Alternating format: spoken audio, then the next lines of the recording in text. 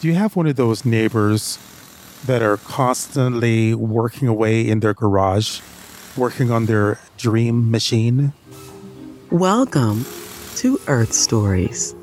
And every day you go by, you see them under the hood, changing out the tires, doing everything that they can to make that car come to life.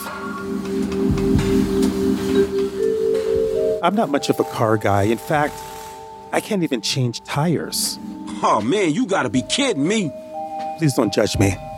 But I'm not. When I see my neighbor working on his car, I kind of envy him in a good way, because I don't know what I'm doing. And every day I see him, he just goes outside early in the morning, and even when the sun is beating down on his head, he's still working away. This reminds me of Experimental Stories, the spin-off show. I've been tinkering away at this show for quite some time, and I was trying to figure out who's it for? Who is my target audience, as they say? I figured out that my target audience, at least for season 1, is for those that are trying to overcome suffering in their lives, grief, loss. Experimental Stories dives into theology. There's a little bit of chaos, a little bit of drama and madness combined. It's a podcast that's a little bit hard to get a handle on, but once you do, I believe it could change your life. What I'm going to do is I'm going to play for you one of the episodes.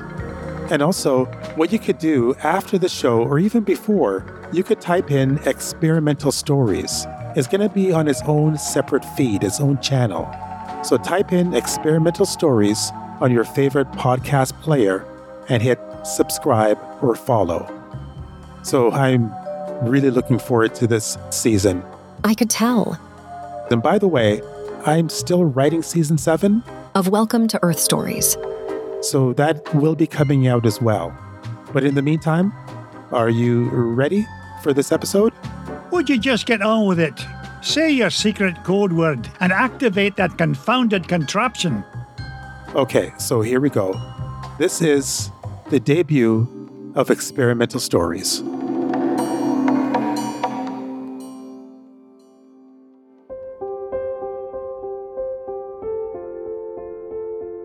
Was an international search and rescue operation that captivated the world.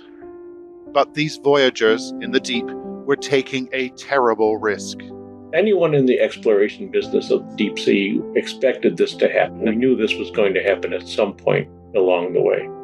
The promise of adventure at this fabled site would end in disaster. I watched the news. As sad as it may be, would I remember these events many years from now? Experimental Stories by York Campbell. We are about to start the experiment. Put on your headphones, pull the blanket over your head, and let's begin. Time has a way of creating amnesia. And what a blessing it is to forget the details. Memories are mental time capsules. Sometimes it enlightens, but often it imprisons. Some make it their practice to dwell in the past, wishing for a DeLorean to change the wheel of fate. Heaven help us if we develop time travel, tinkering with the law of physics to alter our past decisions, and causing a ripple effect in the space-time continuum.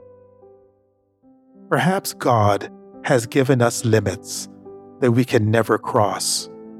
We may have to be content with the linear time, the everyday regular of our Honda Accord, and leave the DeLorean to Marty McFly. Right in the center of the Milky Way, 26,000 light years from us, lies the heaviest object in the entire galaxy, hidden by a vast cloud of gas and stars.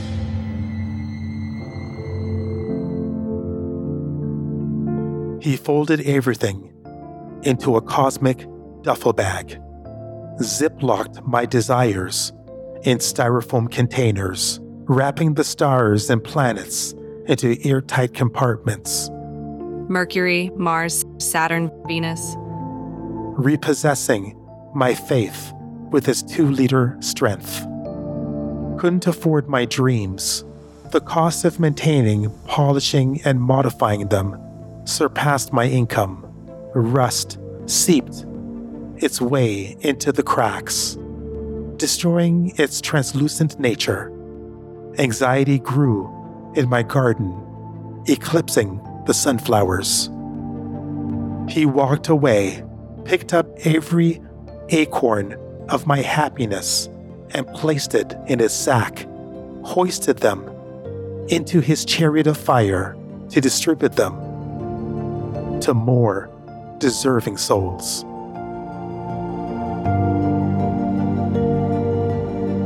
To understand the experiment, you must be willing to dig deeper.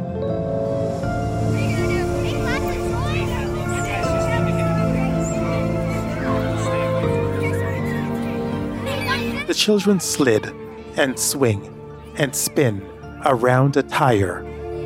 Their world is a treasure trove of mystery, not populated with scientific laws and social cues. Common restraints of rent, mortgage, and income tax returns is set aside for cotton candy and bubblegum dreams. My son's concept of time is unhindered by responsibilities, past, present, and future, twisted into licorice. My world is hard and rigid, replete with policies and deadlines. His is made of Play-Doh, sculpting and bending reality in his big boy hands. I watch him play, legs kick, body rises to the skies. Silently I mourn, preparing for the day when the bubble pops and the cotton candy world matures into adulthood.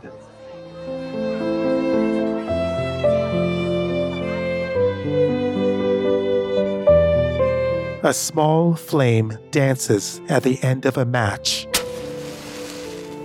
Energy releases and slowly burns. Its spectrum of light is measured in inches. Beauty apparent in minuscule space.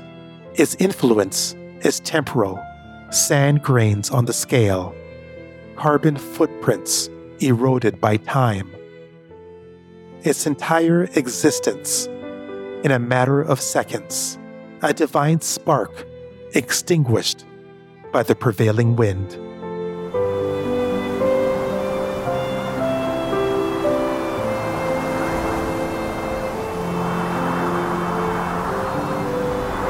He used his cane as a fishing pole in the rat-infested sewer, hunched down on all fours digging for gold. It's hard to believe that he's from a line of chiefs, that his people were in harmony with the sun and the moon. His days are now spent searching for gold nuggets, elevating his mind from his ancestral home, severing the ties of his native monarch. His gold skin and eagle hair, his warrior frame and earth spirit have recoiled. The wisdom of his forefathers have been reduced to a pipe, and not the peace pipe circling the fire. When young and old men shared proverbial tales about hunting down demons and slaying their dragons, the man I saw searching in the sewer was the opposite to those fables. He was already slain. His body was left for dead in the battlefield. I mourned for him. His whole being consumed in shadows. His eagle feathers dipped in the fire.